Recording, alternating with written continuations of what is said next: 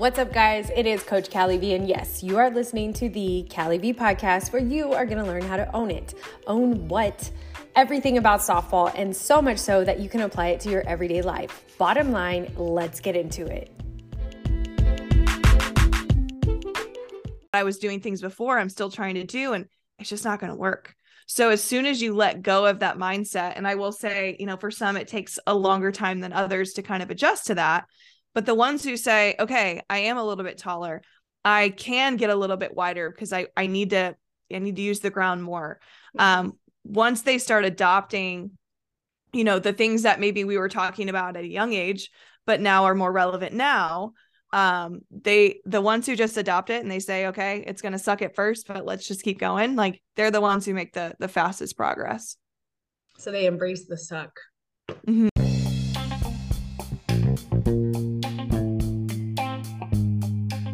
Okay, go get a notebook, get something to write with before you push play. You guys are going to want to take notes on this.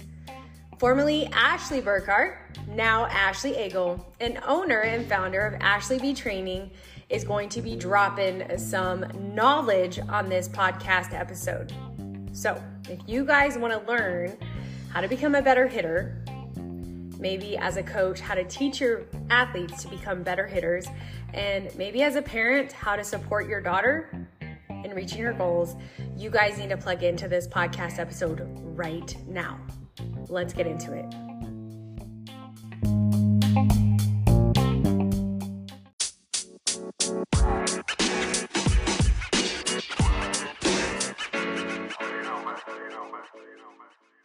All right, so very special guest on the Callie V podcast. This is actually a first for me.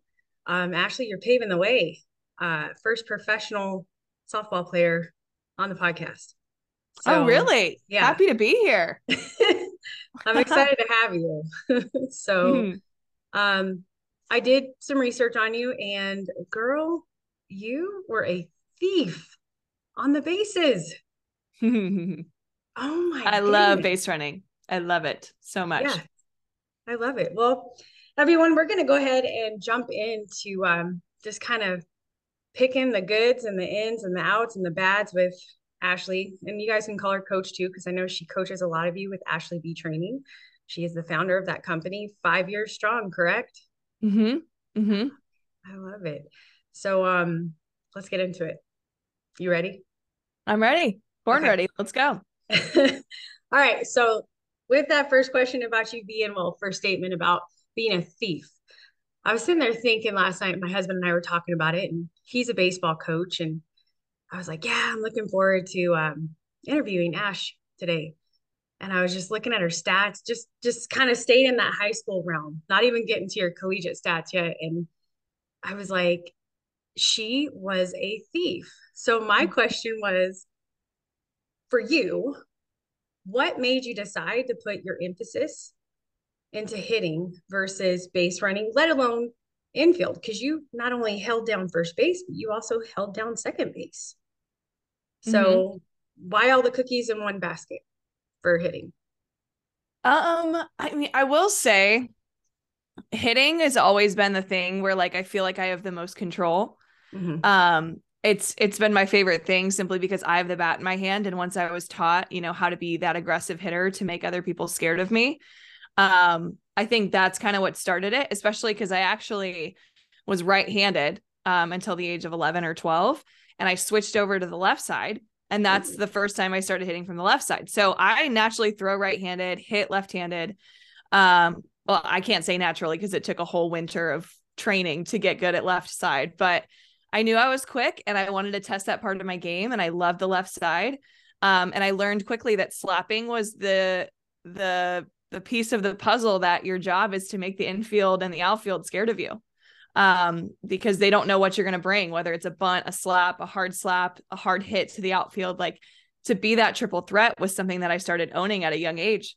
So I knew that my job was to make the defense scared of me. So I kind of brought that with me to base running.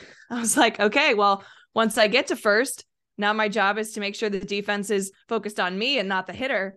And now the pitcher's nervous, and now she's going to throw meatballs to my next hitter and she can score me. So, I feel like that's kind of where that whole like just offensive, like game mode mindset on the bases kind of started for me. And then I guess just defensively, it's my job is to back up my pitcher and to make any play that I possibly can to make her successful. So I think when I started, a lot of my closest friends were pitchers. And as soon as I kind of jumped into the realm of like, no, she's going to throw great pitches. And every once in a while when she slips, I'm going to make sure I make the play for her. So that was kind of my approach to the game.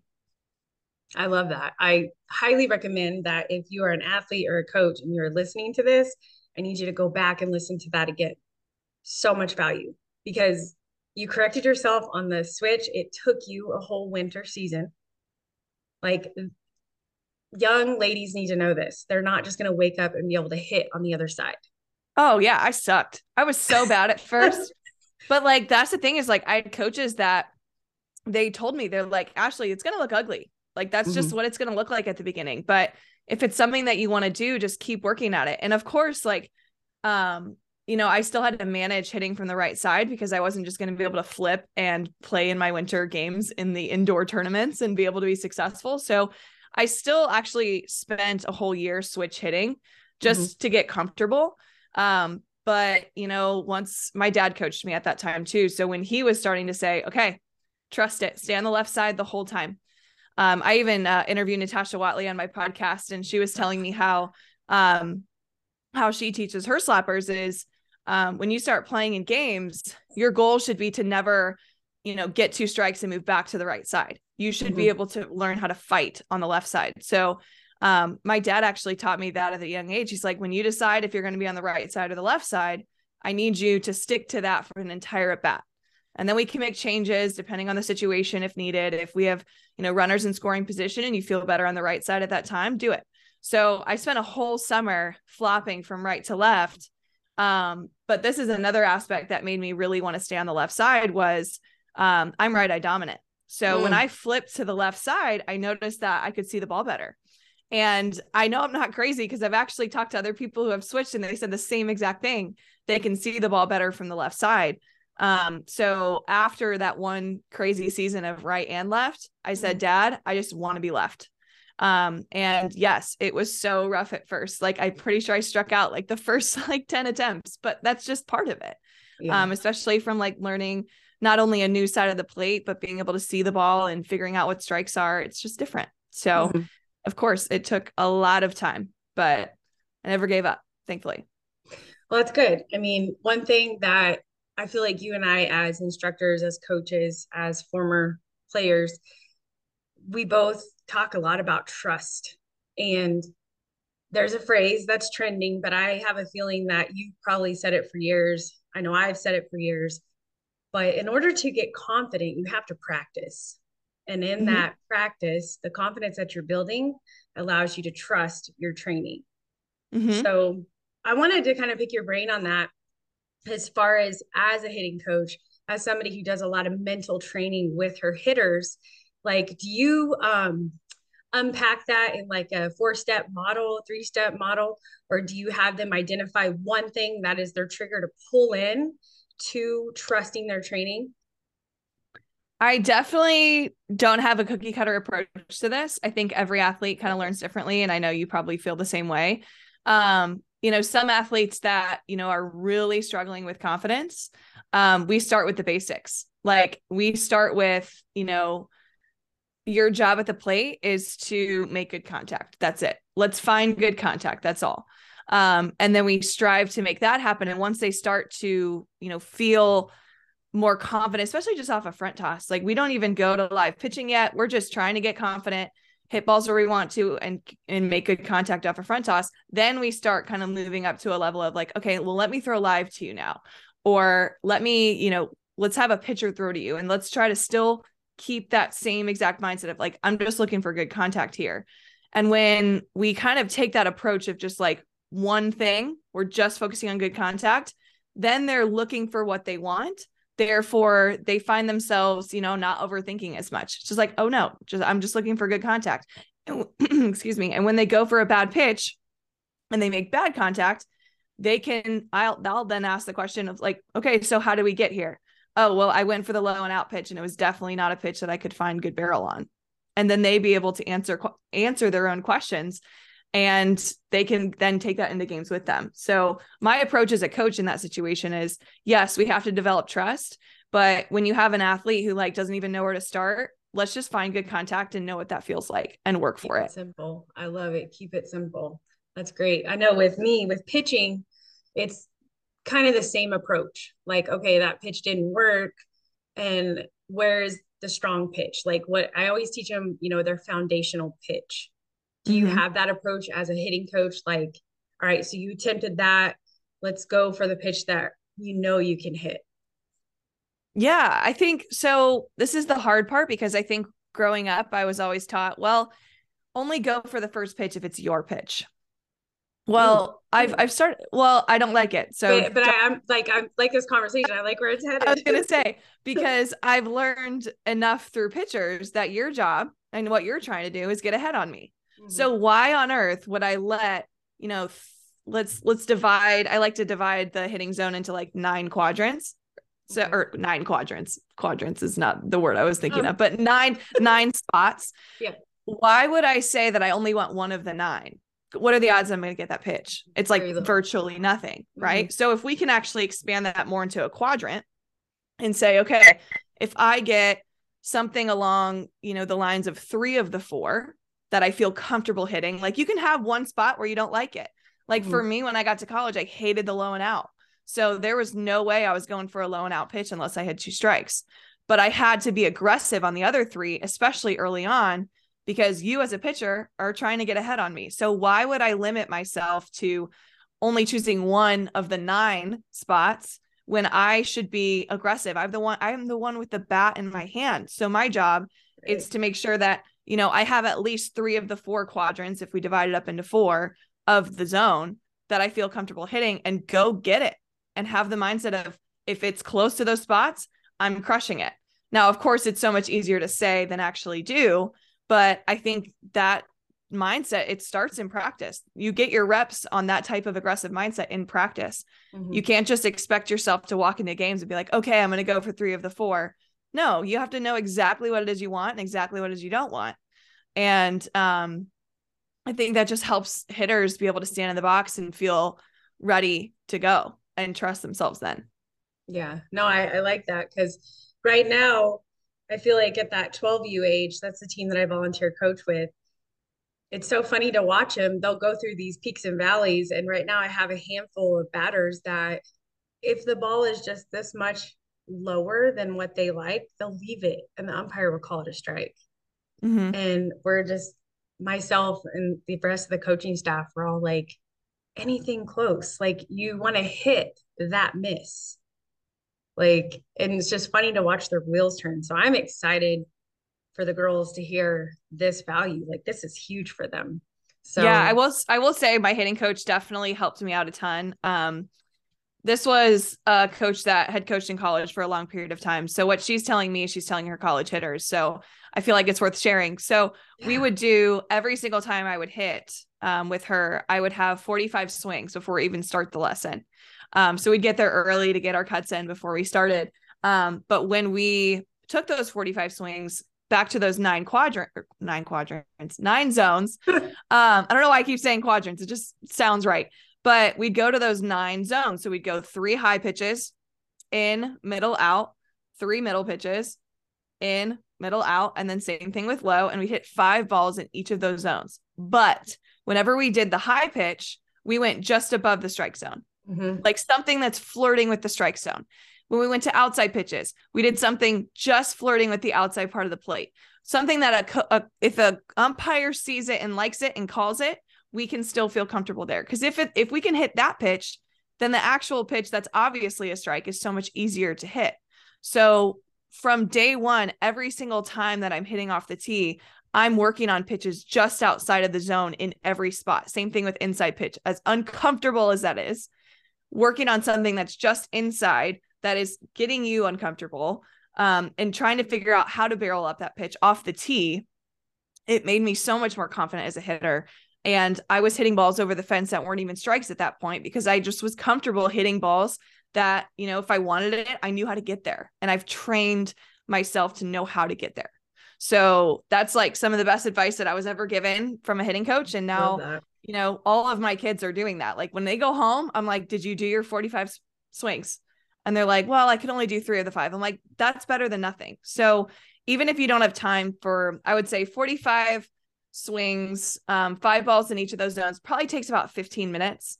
And I tell girls, like, if that's the only thing you do that day, that's good. You're working on your muscle memory. You're developing that. So, that is some of the stuff that I think truly led to me being a great hitter later on, was, learning that around the age, I think it was like 13, maybe 14 or 15.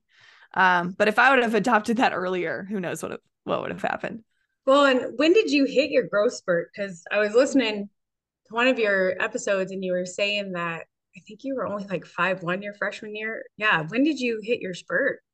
Yeah, I was 5'1" going into my freshman year of high school. And then it was my junior year. Between my junior and senior year, I grew like 4 inches in a summer. So See, it was I think, crazy. yeah, I love that. And I think that definitely needs to be discussed more, like not just in the pitching realm, but in the like overall athletic realm for female athletes, because I have so many girls that will, they're 5'2" and they're comparing their heights to like a 17-year-old girl, along with their speed and their ability, like comparing the beginning to the middle to the end kind of scenario. And I always tell them, I'm like, just be patient. It's going to happen around 16, 17 years of age.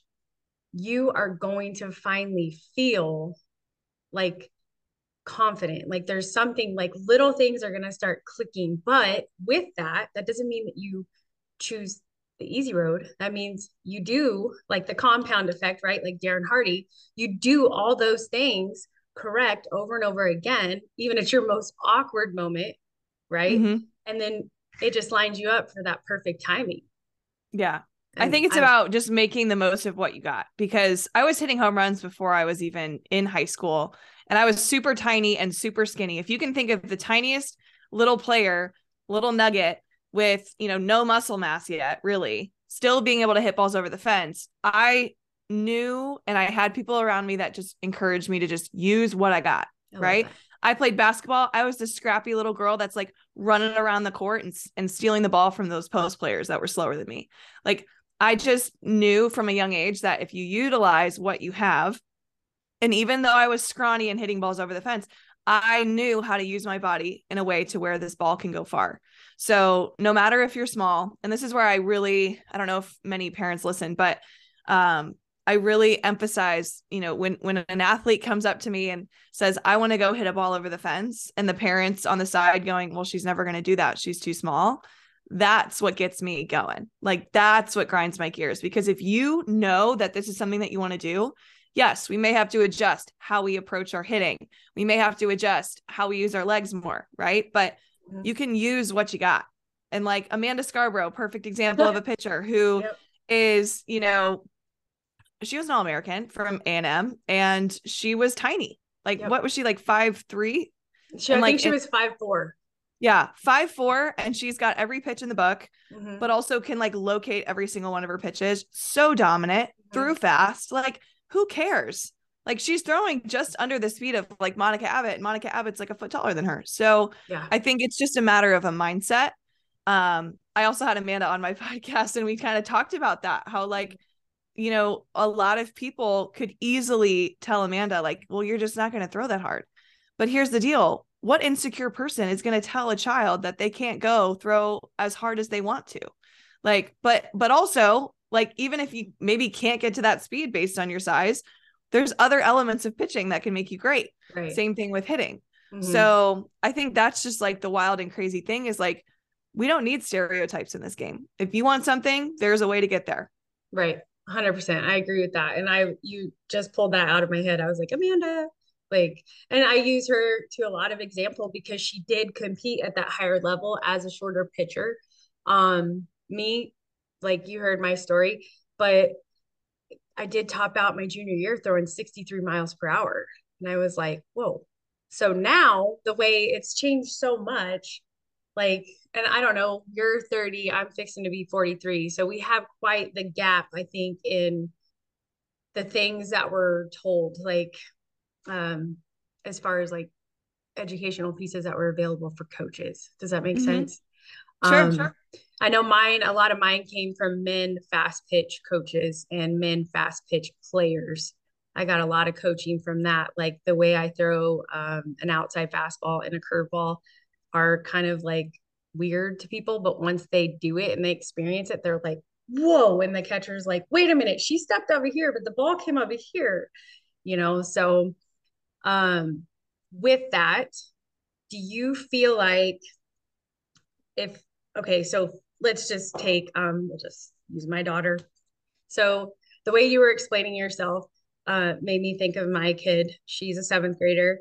She's probably an inch below me, and I've already lost an inch. I used to be 5'3", now I'm 5'2", so she's about 5'1". She's starting to get muscular, and I notice, and this is something I've learned in just 24 years of coaching, like goes like this, right? Like they'll be on, Mm-hmm. and then all of a sudden you'll notice, wait, something's not right. And they hit that growth spurt.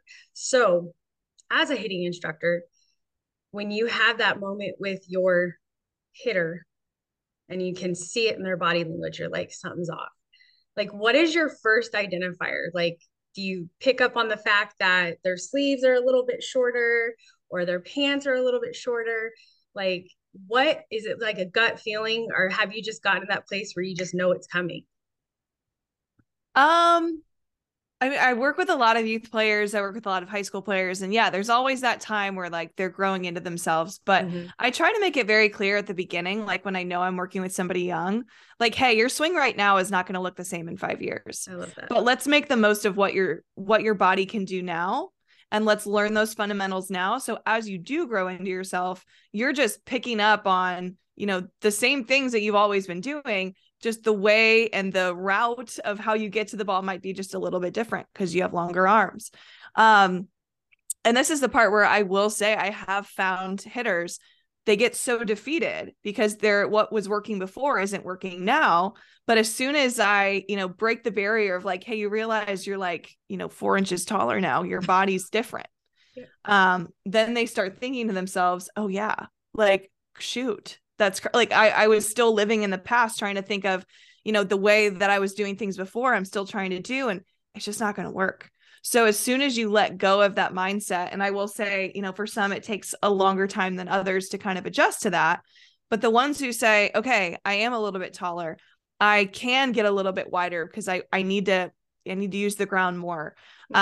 Once they start adopting, the things that maybe we were talking about at a young age, but now are more relevant now, the ones who just adopt it and they say, okay, it's going to suck at first, but let's just keep going. Like they're the ones who make the fastest progress.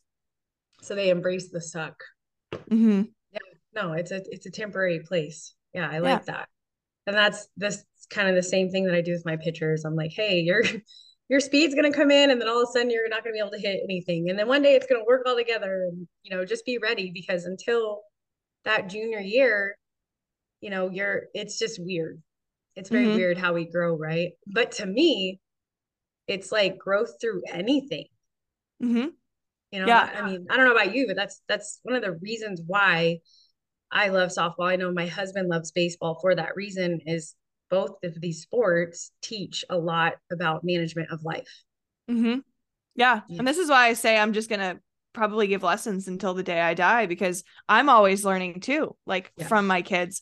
And, back to that whole like adjustment period of, getting bigger, stronger, whatever. Mm-hmm.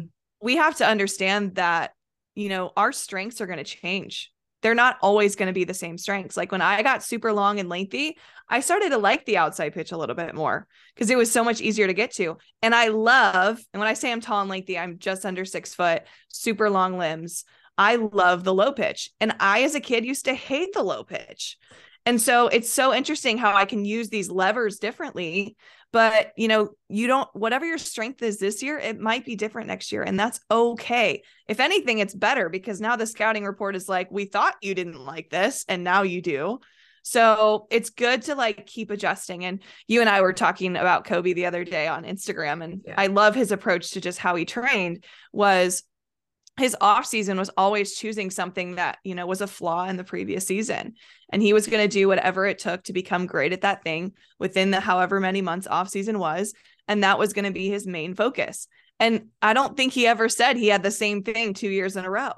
So if we take that approach to our training and we say, hey, you know, and just own the fact that I did not do great at, let's think basketball terms, at free throws this year.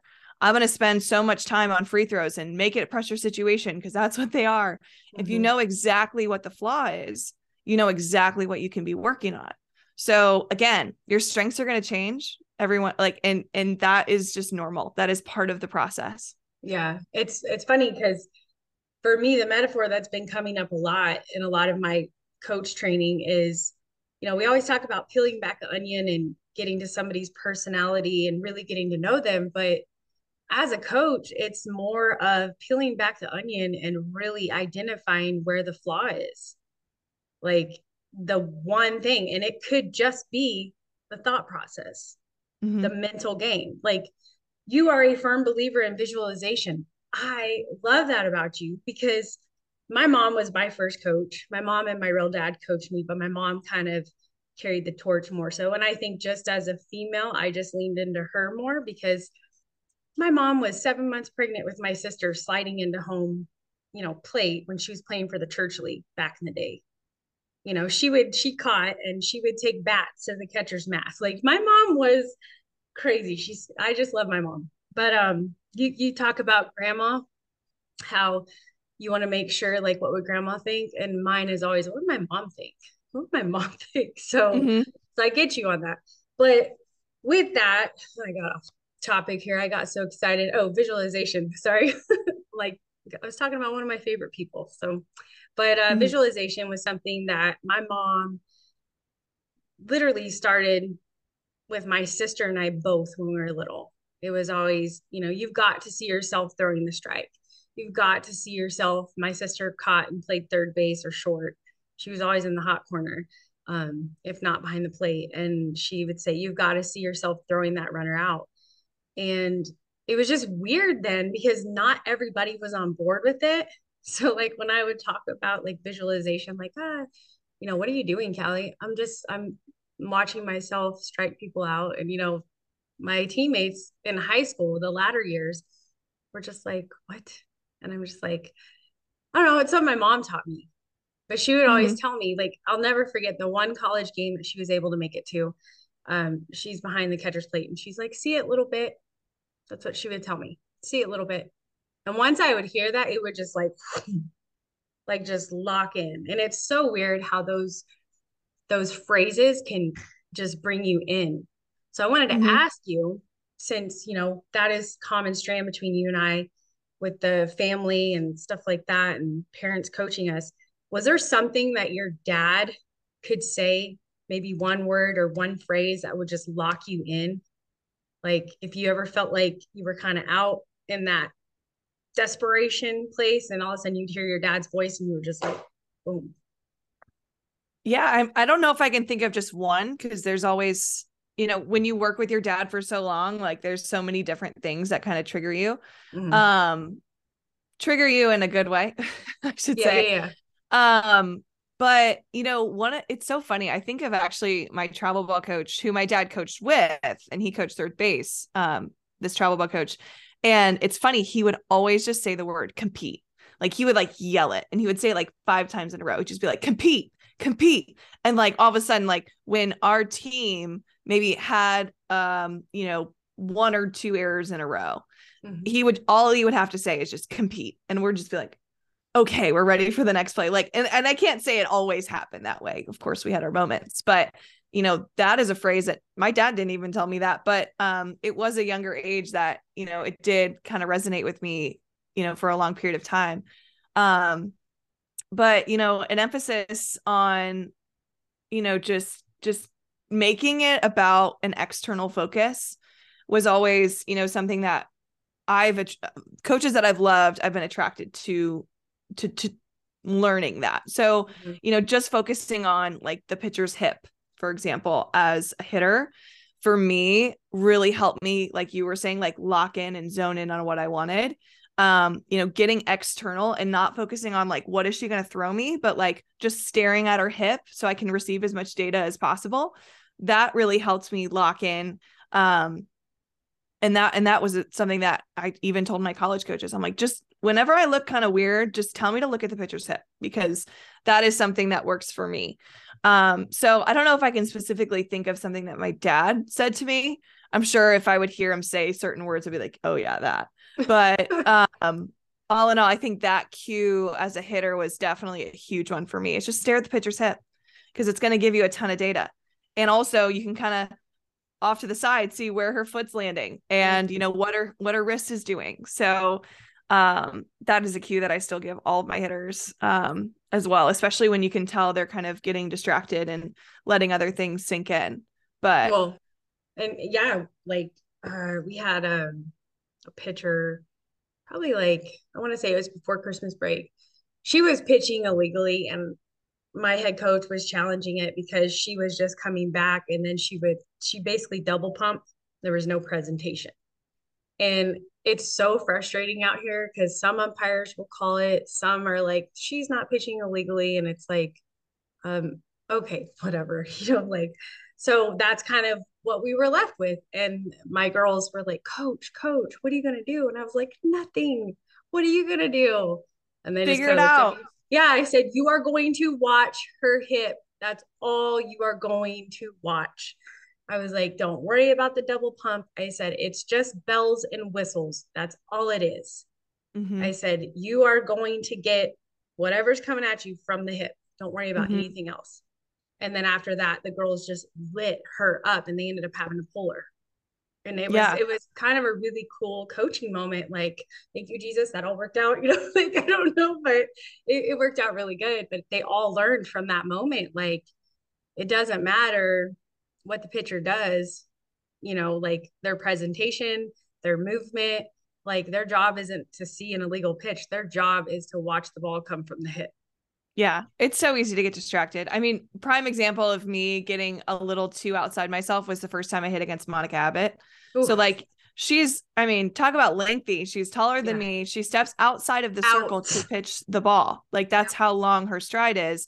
She's Mm-hmm. also lefty. I'm a lefty. Like terrifying. And I used to grow up watching her. So of course, all of these external factors played into that first at bat against Monica.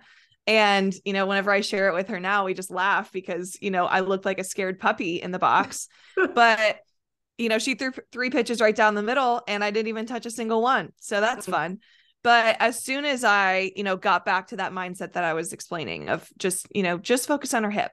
Mm-hmm. I know her hip's going to look like it's right next to you, but like that's where you're going to be able to see the pitch coming from. That's the only way you're going to be able to touch her. And I ended up touching her my next at bat, which was great. I mean, I didn't get out, I was out, but I had my plan and stuck to it. But, just a prime example of just you get so outside yourself and it's easy to do, especially, being from the Midwest where like we're only working inside cages and small gyms all winter. And then all of a sudden we're on this big, ginormous field and things just get big again. We have to have that sort of phrase to help us get very narrow focused Mm-hmm. again. So if there's any hitting coaches out there, or you're a hitter and you're training, whatever works for you to create that narrow minded focus in the cage, those same exact thoughts you can take with you. I have hitters who I pitch behind an orange screen. So like the amount of times I say the word orange screen in a lesson is like insane. I'm just like, hit the orange screen. Because if you're going to hit the orange screen, that's relatively up the middle. Your hands are going to stay inside the pitch and you're going to punch it to opposite field. Some hitters have told me that they think of an orange screen when they go play, That's huge. just to narrow their focus even more. And they just feel so much more ready for a situation, especially when things get big. Mm-hmm. So whatever it is, orange screen, like take it with you if you need it. No, But that's yeah, it's really good to get narrow focused. no, I like it because for me as a pitcher, it's all about tunnel vision.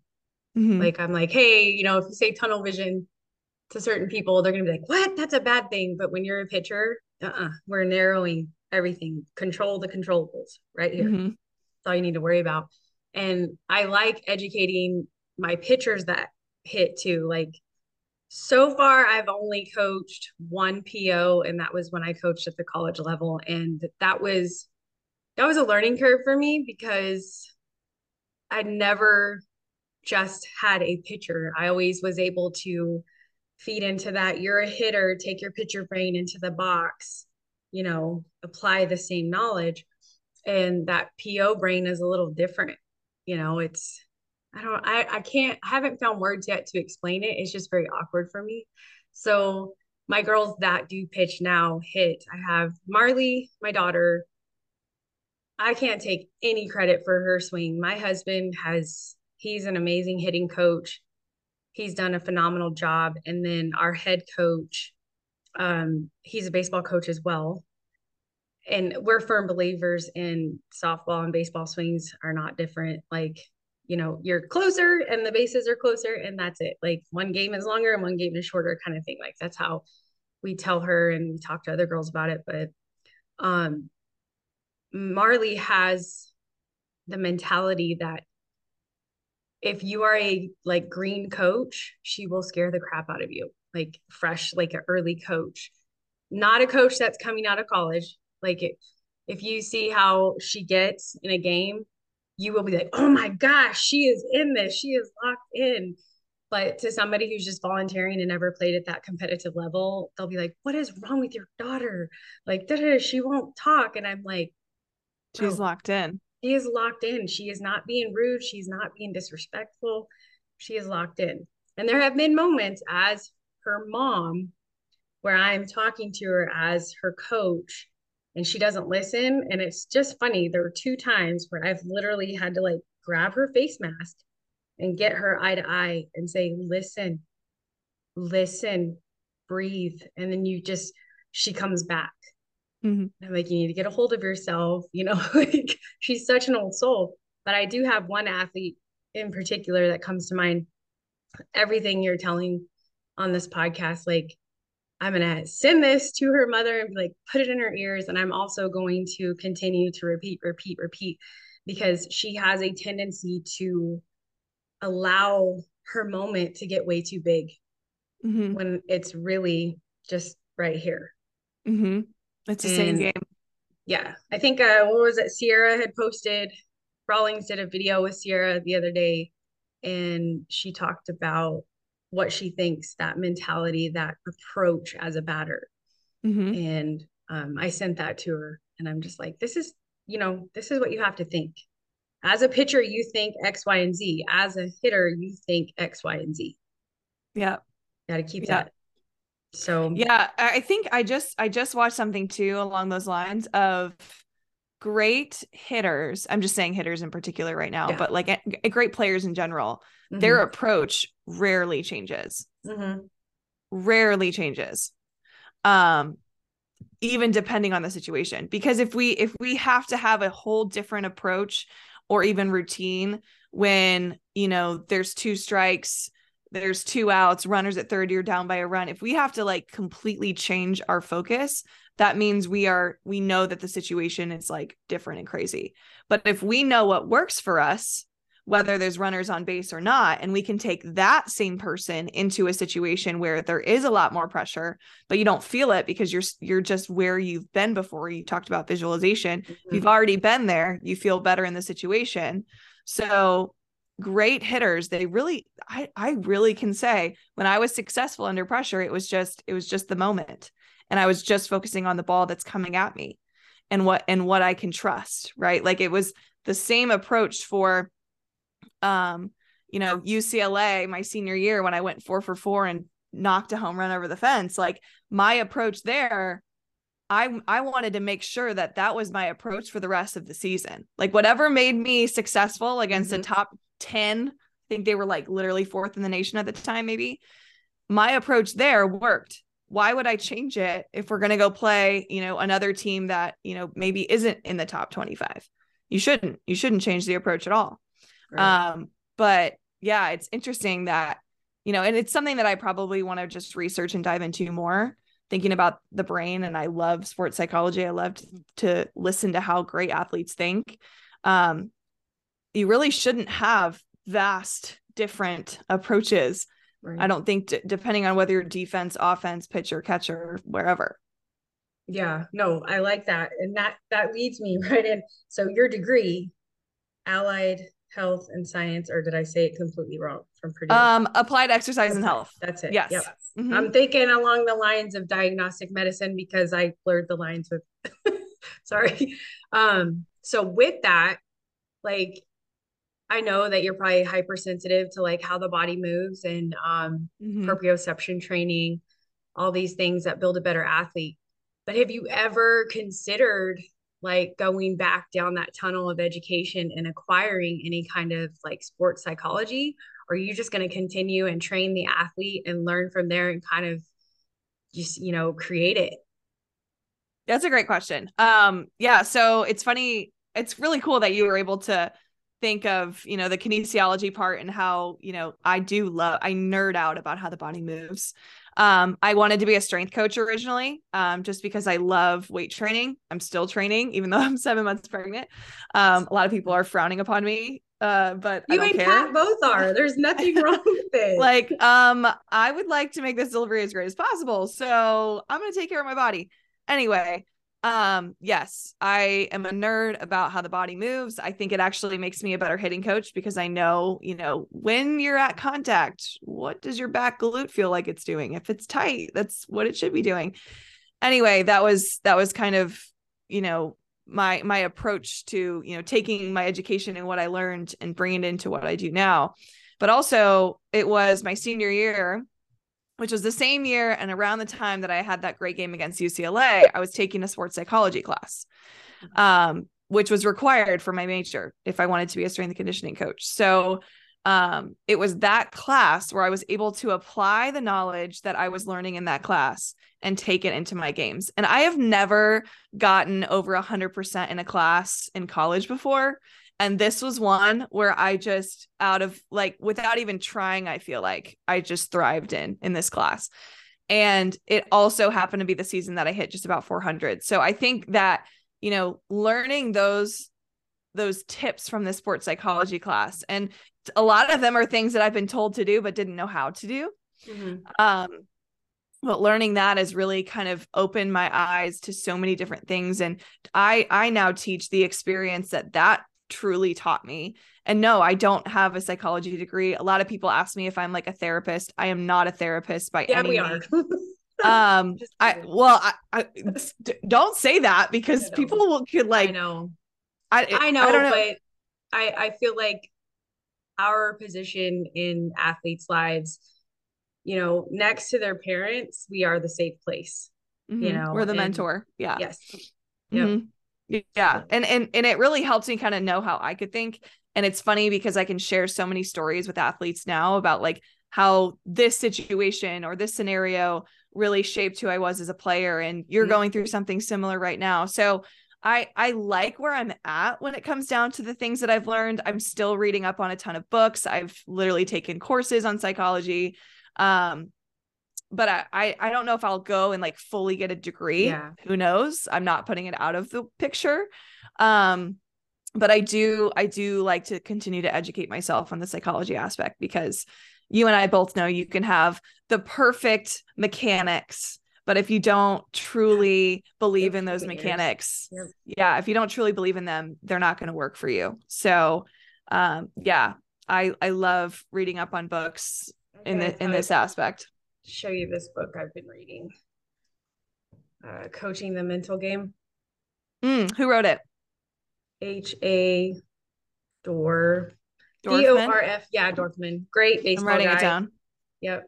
Leadership, philosophies, and strategies for peak performance in sports and everyday life. Mm-hmm. So this is a good book. What I try to do, and it's taken me a minute to get through it, but I try not to do it all in one day. I just do 5 minutes.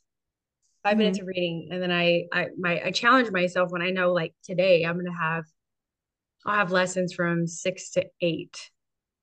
I'll try to apply something there, to my sessions. And if not, then, it wasn't not time to be applied. Either Mm-hmm. way, I'm going to bank it as something learned kind of thing. Yeah. Since we're sharing books, can I share one with you? Of course. So one of my great friends, I gotta take my headphones out real quick. Hang on 1 second. You're good. I'm like gonna write this down.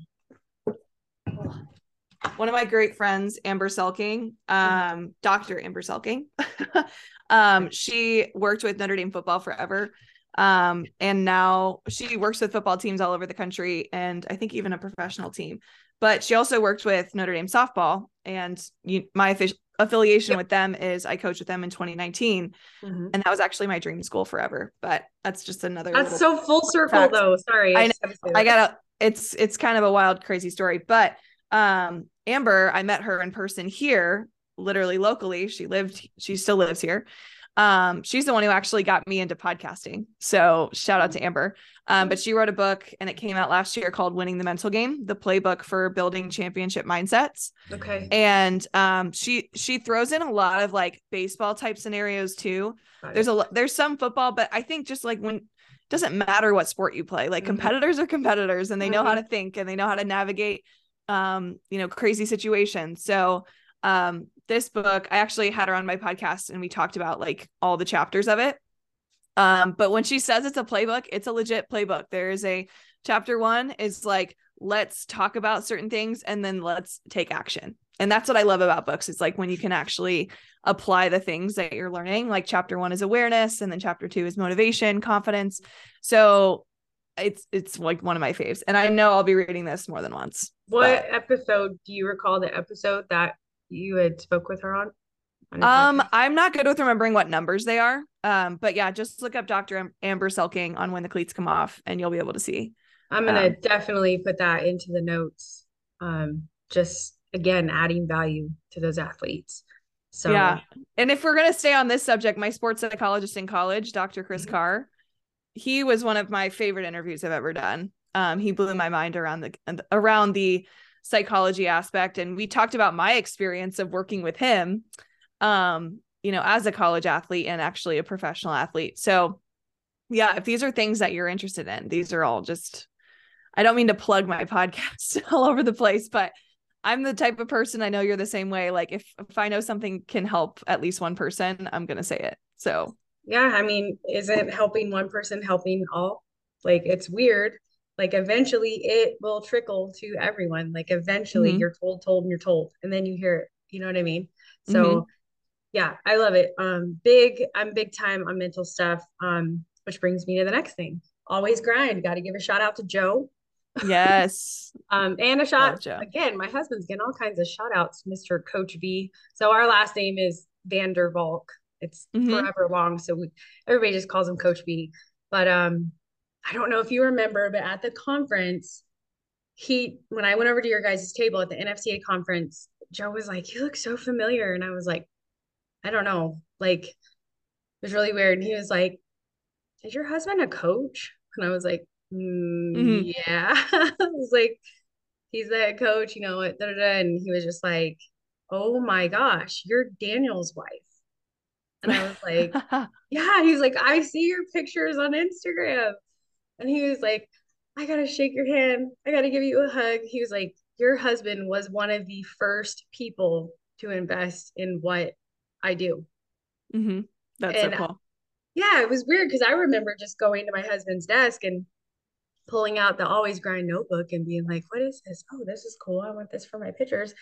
And knowing that I was putting out there, it was going to happen eventually. But like how everything popped off right there, it was like, sweet. So I ended up getting my order.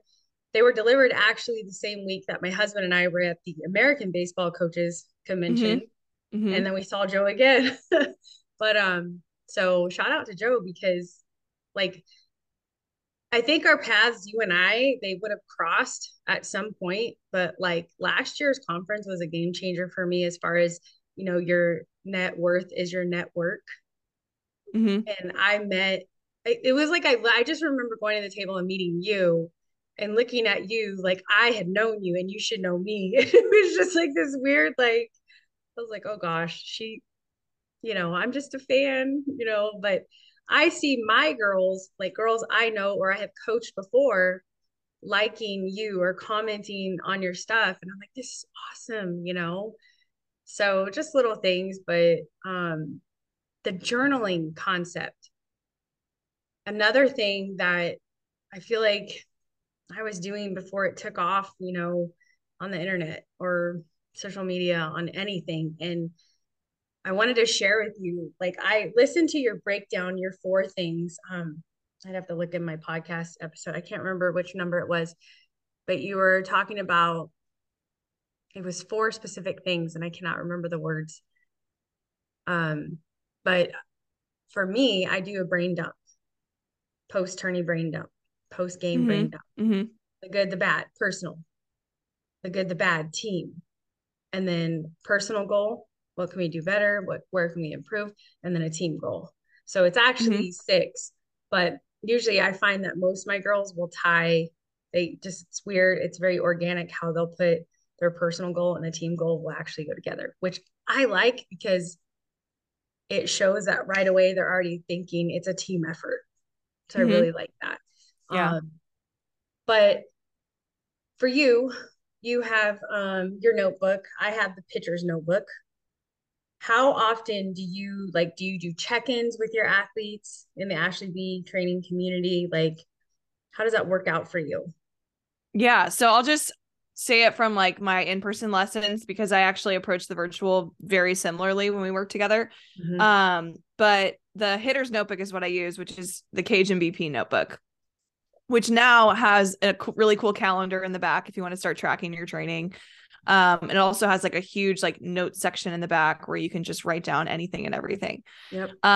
So, there's, again, some hitters I approach differently with this journal because my super young ones, you kind of have to like tell them what to write so that they can like look for certain things. But I'll just explain one of my hitters right now. Her name's Kendall. We'll be in the middle of a lesson. She has this journal because everybody has one. And she goes, Ashley, like that was like a light bulb moment. Can I write this down? And I'm like, yeah, you can write it down. Like take as long as you need. Like go write this thought down. But so for some athletes, like I don't even have to tell them how to use it anymore.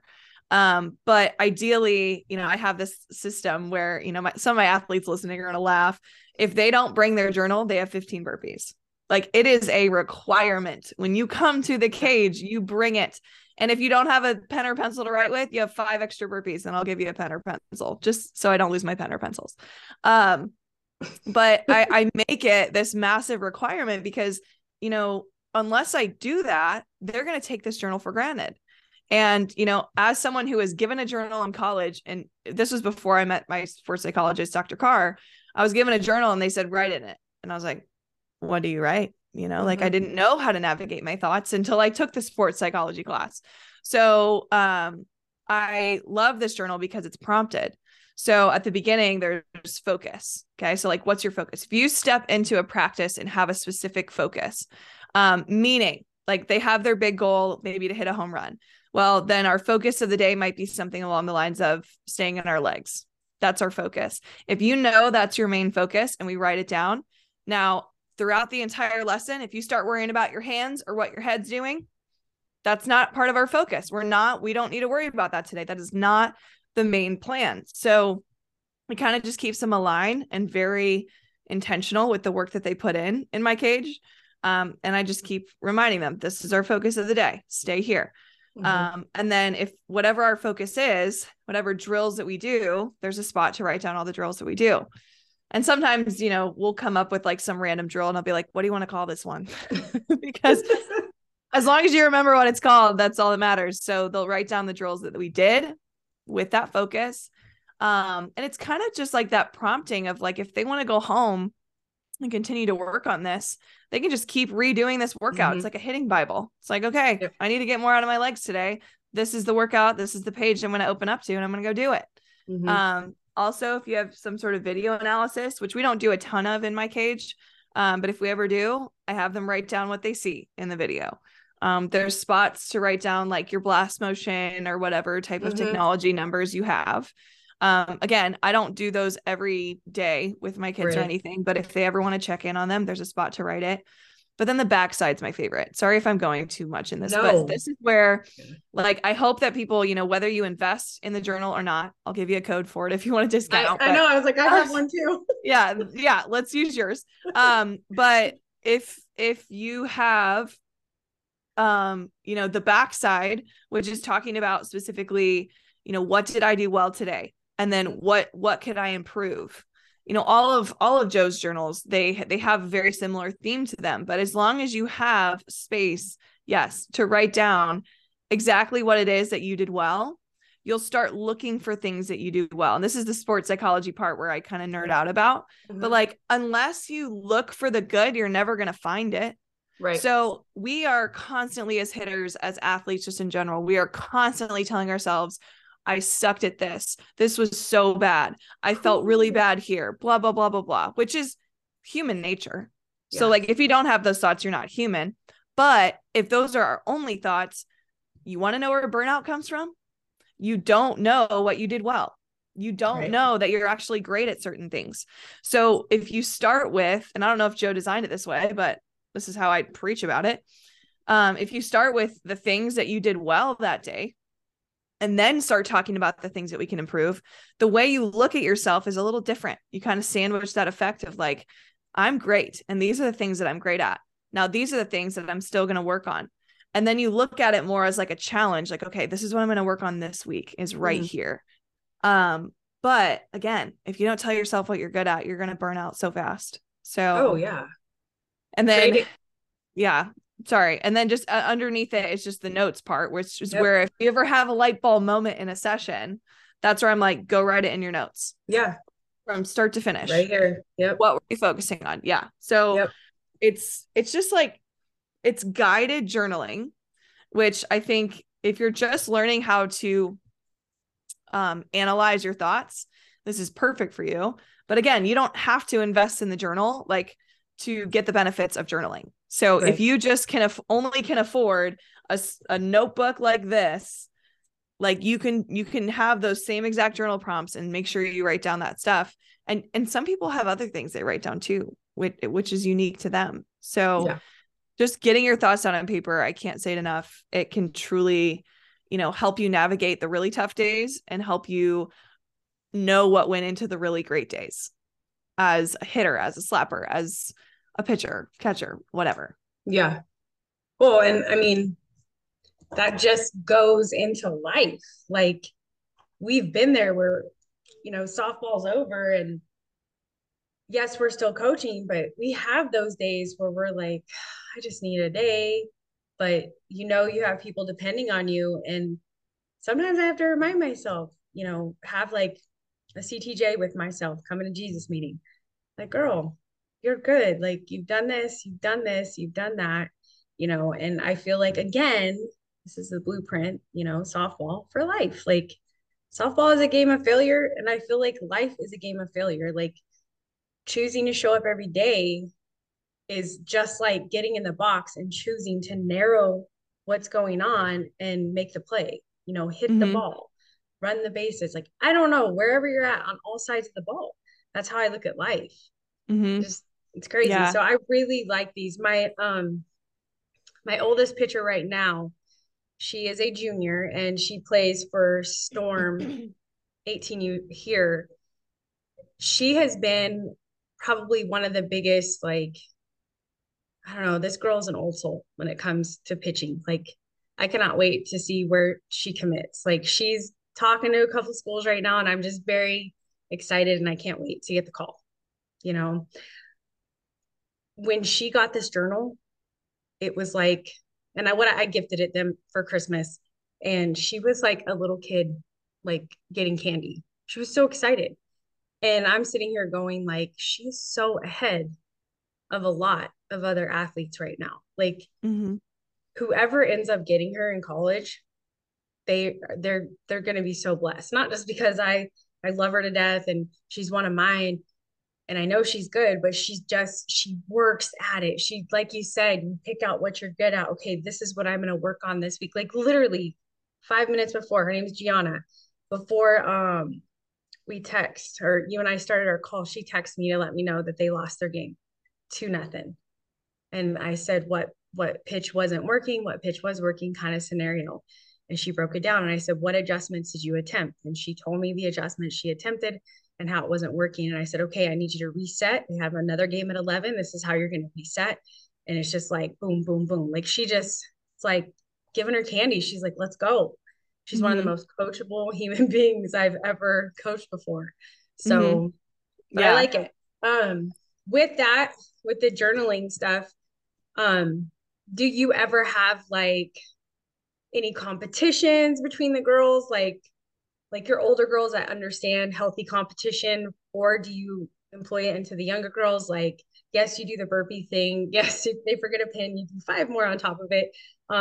Is there anything that you like have them do together, not just journal, but like almost create a healthy competition? Like, who had the most inspiring aha moment? Like, I don't know how to say that. Like, I'm not trying to like make one person's experience less than the others, but like just create that culture of healthy competition.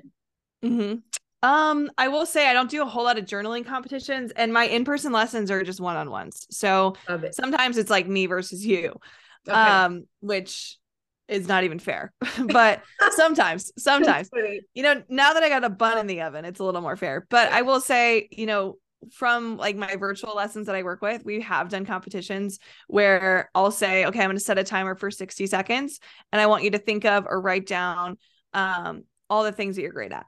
Like, and just like, what are all the things that you're great at? And then they won't know this, but at the end, I'll be like, okay, count how many you wrote down. And the person who wrote down the most wins the challenge. So just simple along the lines of like, who is actually nicer to themselves? Like, oh yeah, you won. Right. So, and those girls that only came up with like 2 or 3 of them, they're like, why, how did you get 20? Yeah. You get 20 by focusing on the good more. And so it kind of just like inspires them to just like start looking for the good. Um, from like other challenges, every time I have a hitter, we always end with a challenge. Sometimes it's something as simple of like, if she's popping up a lot or like getting under the ball a lot, I'll say, okay, you have to hit 5 in a row without hitting the top of the cage. Very mentally challenging.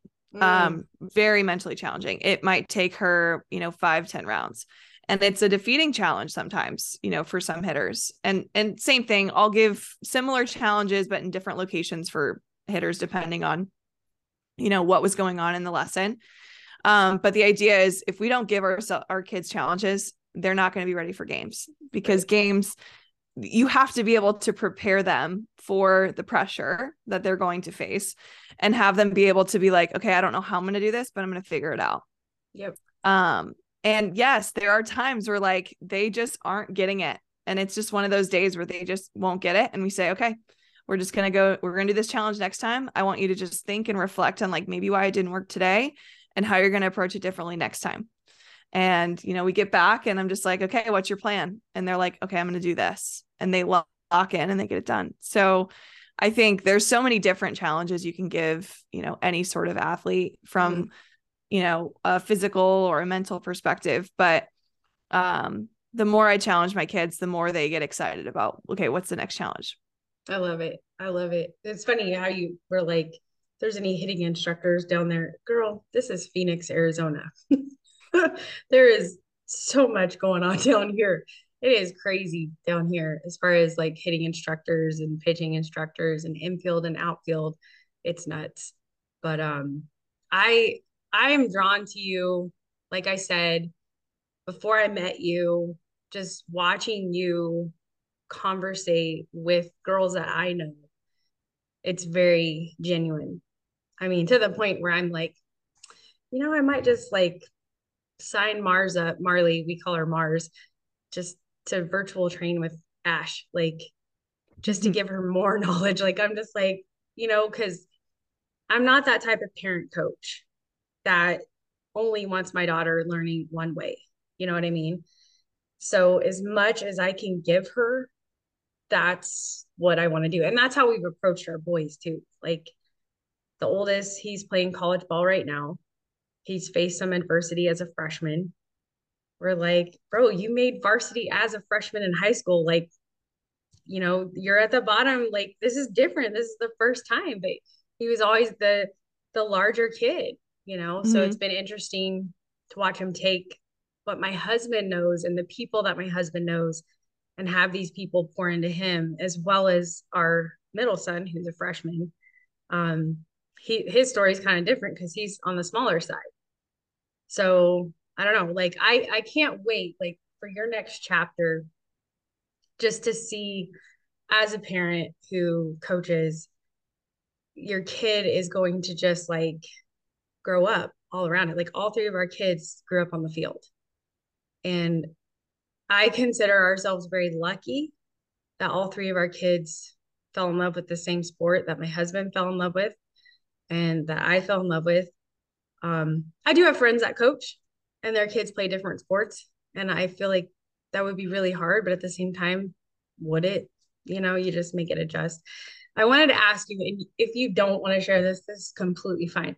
But like, do you ever have like those daydreams of, taking the baby in the stroller to a lesson and then you kind of get ahead to where they're 3 and do you sit there and ever ponder that stuff? Oh yeah, for sure. I Cause love that. my work is not like, I don't want to say it's not going to change. It will evolve over time, but I'm going to be giving lessons, like I said, till the day that I die, and there will be a baby there. And I can't, and honestly, all the moms are excited. They're like, we will watch him. We will do all things, but like, yeah, he's going to be exposed to, what I do, what my husband does. And, I'm not nervous if he doesn't choose baseball. I'm not nervous if he chooses, an instrument over a sport, but I will say he's going to be so dang good at whatever he chooses to do though, because, we're a competitive family. And like, if we both come from very competitive families, and my husband and I are both very competitive people. So we're excited to create an environment of just like competition, but also just like love. And, Mhm. we've learned so much from our parents. Like I've had my dad on the podcast sharing what me and my 3 sisters upbringing was like.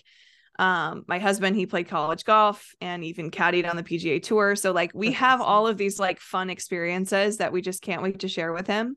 And, whatever he chooses to do, he's going to be great at it because we're going to practice. But, yeah, I can't wait to bring him to lessons. I can't wait to see what he ends up doing. Kind of makes me think of like, Patty Gasso and her sons and how Yeah. she would bring her kids to the field all the time. And now they're both coaching college softball. Yeah, It's kind that's of surreal. crazy. Full It's like crazy. full circle moment right there, which for you, coaching at Notre Dame, like that was the school Hmm. you wanted to go to. Am I understanding that Hmm. right? And then you Yep. end up like how, like, let's talk about that. Like, how did that even happen for starters? And, you know, how did you know it was time to move on, to evolve? Yeah. Without being too long with this one, because I mean, You can just do I was a Notre Dame fan from like birth. So my okay. family, we lived in Fort Wayne, which is like 2 hours from Notre Dame, and Notre Dame football, we like lived and breathed it. Okay. So from a young age, I always looked at Notre Dame as like the place, like where I would love to be. And when I started getting good at sports, especially softball, I started going to all their camps and, meeting a bunch of the players who have committed there. I even played on a travel team that was one of the local teams in Indiana that is very well known, Indiana Magic Gold. Mm-hmm. And one of my teammates was going to play at Notre Dame. And even when I joined that team, I was like, I could be Jenna's teammate. Like I in my head, I'm like, I want to be here. But when I started looking at colleges, or even just like, I guess wanting to play in college, it was like, well, where do I want to go? Well, obviously I would love to wear Notre Dame across my chest. Like that would be a pipe dream. Right. Mm-hmm. So my training and, even going to all their camps, I would even hit up there once a week, every once in a while with coaches. So it was like, I tried to do as much as I could to become as great as I could. And when I was in pursuit of Notre Dame, I started getting really good and getting seen by other colleges. And so that's where like other colleges like Michigan State and Purdue and Ball State, and like, I don't want to say I had like 20 colleges after me. I didn't. I was one of the premier athletes in the state. But Notre Dame recruited me for a minute and it just wasn't in the cards. And honestly, it hurt, of course, because like that was the pipe dream. But in pursuit of Notre Dame, I realized like there's this other school called Purdue, and I went and visited it, and I loved it. And I could not have expected a better college experience for myself ever. So it was in pursuit of Notre Dame, I found my dream school. And then after playing at Purdue, I coached there for a couple years. And then, a few years later, that got the knock on the door, like, hey, do you want to coach here at Notre Dame now that you live down the street? And I said, let's do it. And it happened to be the COVID year. So the year where, we started season and then it ended abruptly. Mm-hmm. But, from a personal aspect, I don't know if I've shared this even on my podcast, but during COVID, there was like this blackout period where like no coaches could talk to athletes at all. Yep. And my deal was I was doing, weekly hitting clinics at Notre Dame. And that was how I was still able to work with my youth athletes. But those were cut. I couldn't work with anybody virtually anymore. Like, it was like one of those really crazy things where I just made the decision to leave because I knew how bad it was for the youth athlete during COVID. So I left Notre Dame. To really dive into the virtual stuff for a while. And then thankfully COVID ended and I got to do my lessons again, but it was kind of one of those Band-Aids that was hard to rip off, but I'm glad I did. But also I gained so much knowledge in that almost year of working at Notre Dame. So, well, just going off of your episode with Dr. Dot, I love her. She's amazing. How she talked about the team that she ended up playing on, the red, white, and blue, and she had the vision of playing on the Olympic team. And then she ended up on this other team before that, and it ended up being, she didn't realize it till hindsight 2020, right? And she realized red, white, and blue. And then, okay, she's starting to fulfill the prophecy. She starts to see the vision. And just listening to your story, like, you had this vision, and maybe it wasn't to play, but you still at some point had Notre Dame across your chest. Mm-hmm. Like, that's huge. So in closing, because we've got so much and we could probably make this several pieces. But in closing, I loved your 30 things that you would tell the younger Ashley. And that is usually the last question that I will end with, that I want to challenge you, because I don't want you to say the number one. I am going to highlight that episode in my notes as well, because you made me laugh on one of them. I was like, oh my gosh, like this, I think it was like number 7 or number 15. I can't remember. But, oh gosh, I got to go back to my notes to know which one that was. I was like, oh shit, you know what? It was probably like get the sleep. It was probably just like, I think it was that one. Like, stop studying till 1 a.m. Like, it's not helping anyone. Just go to sleep. It was actually number 8. No, yeah, I think it was what was number 8? It may have been number 8. 7 or 8. The way you learn is different. Okay. That one I was nodding my head. I think it was the sleep, because I did not. Oh, number 6 was like quit overthinking what to wear. Oh, yes, it was that one, because I have now, like, I don't know about you, but like if something fits, I will get it in like 4 different colors, or maybe I'll get 4 different of the same color. Yeah, you know what you like. Yeah, that's the way to do it.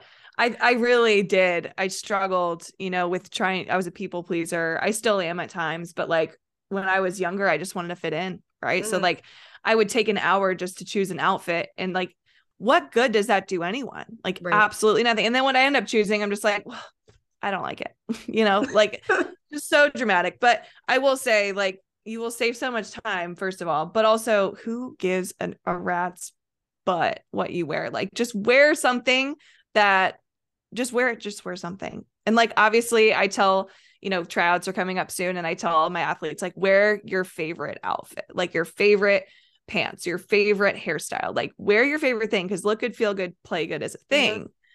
But like you said, like, stack your closet with things that you like and get out of the stuff that you don't like anymore. Like, quit worrying about it. Oh, it took me forever when I did bodybuilding to get rid of my shred, like 2 weeks before competition clothes. Now my daughter wears them. Like I've hung on to some of them, and she's like, Mom, can I wear this? I'm like, yeah, you can just have it, because I'm just going to be in bulk mode the rest of my life. Yeah. So I like lifting. I get that. But so with that being said, And I want to be like, I want you to tell at like the young Ashley athlete, Mm-hmm. since we are very softball athlete focused on this particular podcast.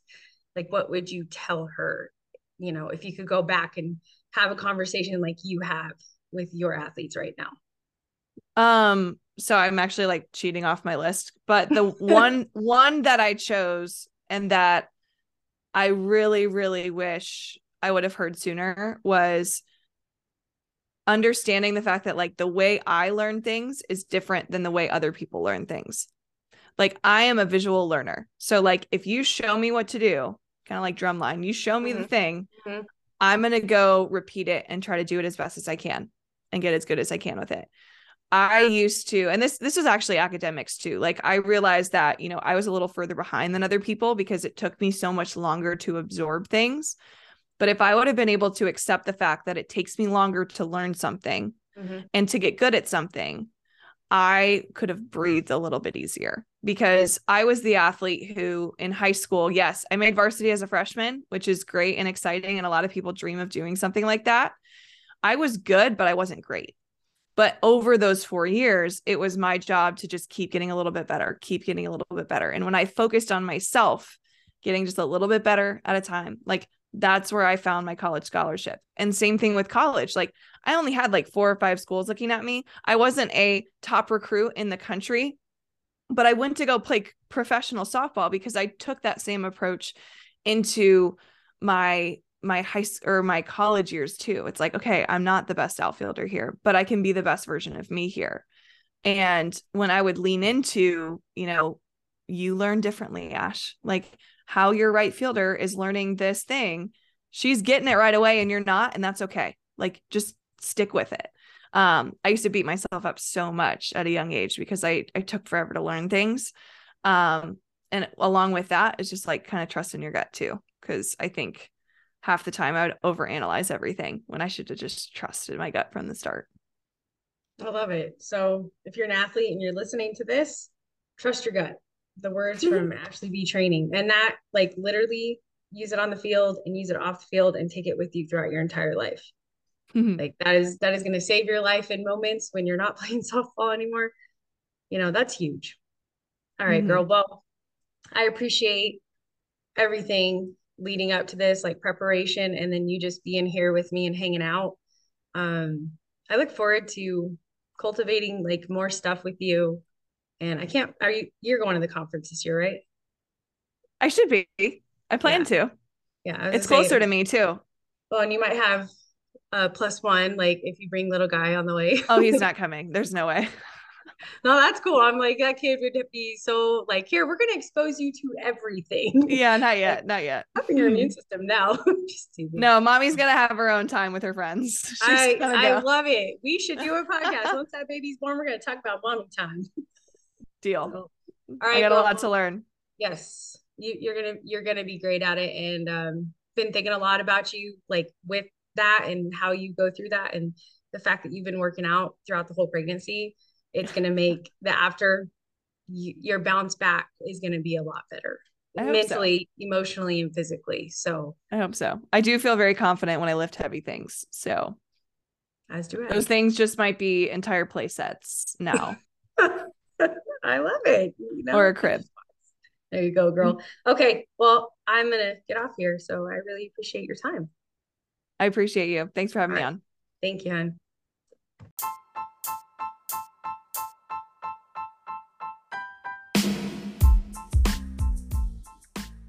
All right, guys, before you get off here, I want to invite you to follow me on all my social media platforms. You're like, Coach, what are they? Let's go. Well, I'm going to simplify it for you. We're going to keep it really simple, just like I do in coaching. I want you to go to CallieVSoftball.com. That's Callie like Sally, but with a K, V as in Victor, softball.com. That's my website. From there, you can access all the follow links to my socials, as well as subscribe to my website. Why would you subscribe to my website? Well, if you're local, you're going to receive the schedule to my pop-up pitching clinics before it even hits social. All right. But you also have the opportunity to book your free game plan call with me to see if you're in a good place for online training, or maybe you want to do one-on-one training and I have openings, or maybe you want to do small group training. This is where it starts. This is how you get your foot in the door to work with me, Coach Callie B. And last, if you are not subscribing to this podcast, I want to invite you to do so.